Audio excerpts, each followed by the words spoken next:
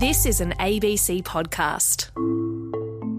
Hello, this is CoronaCast, a daily podcast all about the coronavirus. I'm health reporter Tegan Taylor. And I'm physician and journalist Dr. Norman Swan. It's Wednesday, the 10th of March, 2021. And we at the ABC have received more than 100,000 questions about coronavirus since the pandemic began. And another organisation that's been receiving lots and lots of questions from people who are really concerned is Cancer Australia. And so we've got a representative from Cancer Australia here today to help talk about what specific concerns there are for people with cancer in Australia. Welcome, Cancer Australia CEO, Professor Dorothy Keefe. It's an absolute pleasure. So, Dorothy, let's start off. Should people with cancer have the vaccine? When should they have the vaccine? And who are people with cancer as well? Because lots of people have had cancer in the past. The short answer is people with cancer should have the vaccine as soon as their turn comes up in the rollout program.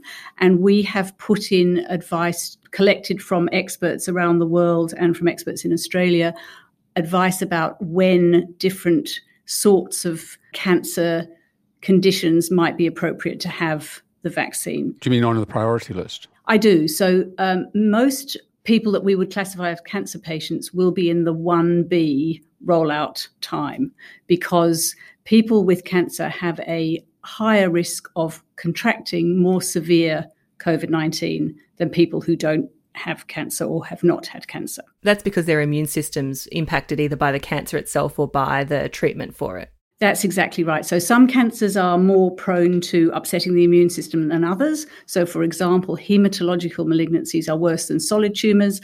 Lung cancer is worse than the other solid tumours. Blood cancers and those sorts of things. That's correct, blood cancers. Okay, so in other words, most people there. What if you're a cancer survivor and you're 5 years out and you haven't had treatment for 2 or 3 years? We've worked with the government to change some of those classifications slightly from what you might have seen last week. This week there is some newer guidance, and it all depends on which sort of cancer you've had and how long ago you were diagnosed and how long ago you had treatment and what sort of treatment you had.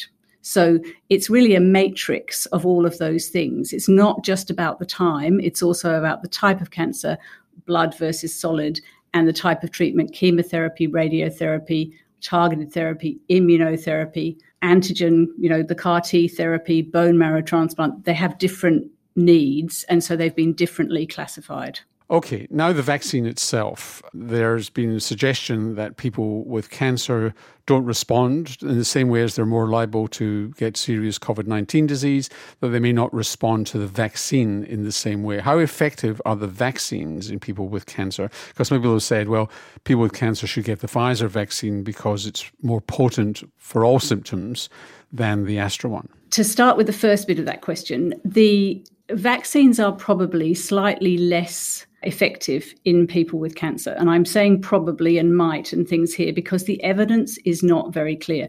As you know, a year ago, we didn't even think we'd have a vaccine for COVID. And now we've got multiple vaccines that have been introduced very quickly.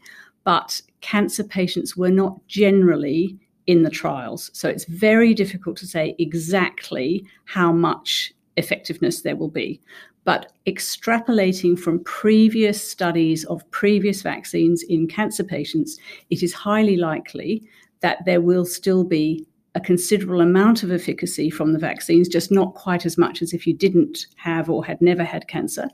And they are very likely also to be safe for the similar reasons.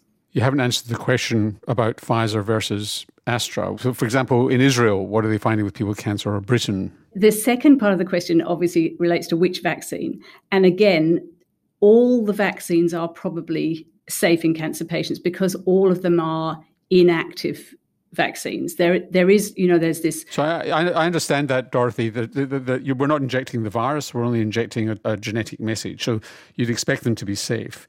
Does one vaccine give a better result than another? I don't think so. And I don't think we have I'm pretty sure we don't have the evidence to know that exactly, but I don't think that one is better than the other in cancer patients from the evidence we've seen so far. There's no signal coming out of, as you say, the UK or Israel saying that one of them is definitely better in cancer patients. I would recommend that people have the vaccine they're offered when they're offered it. So, Dorothy, you've got advice today going out around Australia for people who have cancer, answering frequently asked questions. A lot of them are questions that we have covered to a great extent on Coronacast before about what are the vaccines available in Australia, how do I get my hands on them? But what are some of the cancer patient-specific questions that you have addressed today? So cancer patients are specifically concerned about when they're going to get the vaccine in the priority list across the country. And I think we've addressed that now. We've come to an agreement that most cancer patients will be in the 1B time of the rollout. Patients are also concerned about whether their family members and doctors should also be vaccinated at that priority. And I think the answer to that relates to which country you're in. I think if there's a high risk of community transmission in the country you're in, then that would be a good idea. But in Australia, where there isn't any community transmission, it's hard to argue that you're likely to catch it from your family or friends or doctors. So that's less of a concern here. I think people were very worried about what time they could have it in association with their treatment. So, if you've had treatment this week, should you have the vaccine this week, or should you wait a couple of weeks before your next treatment to have the vaccine? And again, we're using similar advice to that which we use for other vaccines, that is that if you're having cyclical chemotherapy, you have the vaccine just before the next dose. And do we know, just sticking with this theme, let's say you get the Astra and you get it 12 weeks apart, but your bone marrow transplant is 2 or 3 months after that. Do you need to get re-immunised after your bone marrow transplant? That's a very good question, actually, Norman. And in fact, with other diseases and vaccines, they do run a post-transplant vaccine program. So even for people who've previously been vaccinated, they get vaccinated again, say 6 months later. And we may find ourselves having to do that. Again, definite evidence for this is not yet available. We're going on best estimations from previous experience.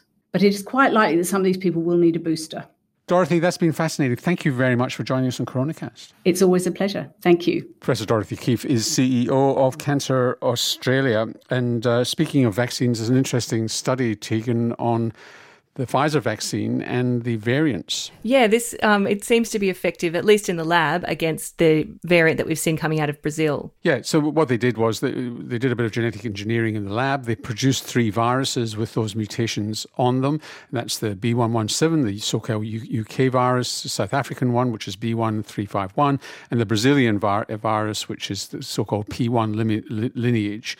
And they looked at whether or not the antibodies produced by the vaccine would neutralize these variants. And what they found was that there was reasonable equivalence between the neutralization of the Brazilian and the UK virus, and a reduction, as you might expect, with the South African virus. So effective against all 3, a bit less against the South African one, but that's good news, given that there's pretty strong evidence in Brazil that this is a viral escape mutant. And then just before we finish today, a clarification on something that we said yesterday, Norman. We were talking about, of all things, on a podcast about a virus, we were talking about convergent evolution and marsupials. And I think you made some comment along the lines that kangaroos didn't float to Australia on a log? Or float to South America on a log, yes. That, in fact, the environment created marsupials. And we've been picked up on this. Yeah, so someone called us out on Twitter saying that it wasn't convergent evolution that marsupials developed independently in Australia and in South America, that they did have a common ancestor way, way back in the depths of time on Gondwana. But they are often actually used as an example of convergent evolution because since they got separated by the Pacific Ocean, they've evolved in similar ways to occupy similar niches in the environment. So you've got things that eat ants and things that live in trees and things that kind of glide here and also over there. So not convergent evolution in the way we said it exactly yesterday, but still a pretty decent example of convergent evolution. So we can put part of it back in the pouch and move on. Anyway, that's all we've got time for on Coronacast today. If you've got a question or a comment, go to the website abc.net.au/Coronacast. Go to ask a question, make a comment, and mention Coronacast on the way through so we can pick it up, getting lots and lots of them.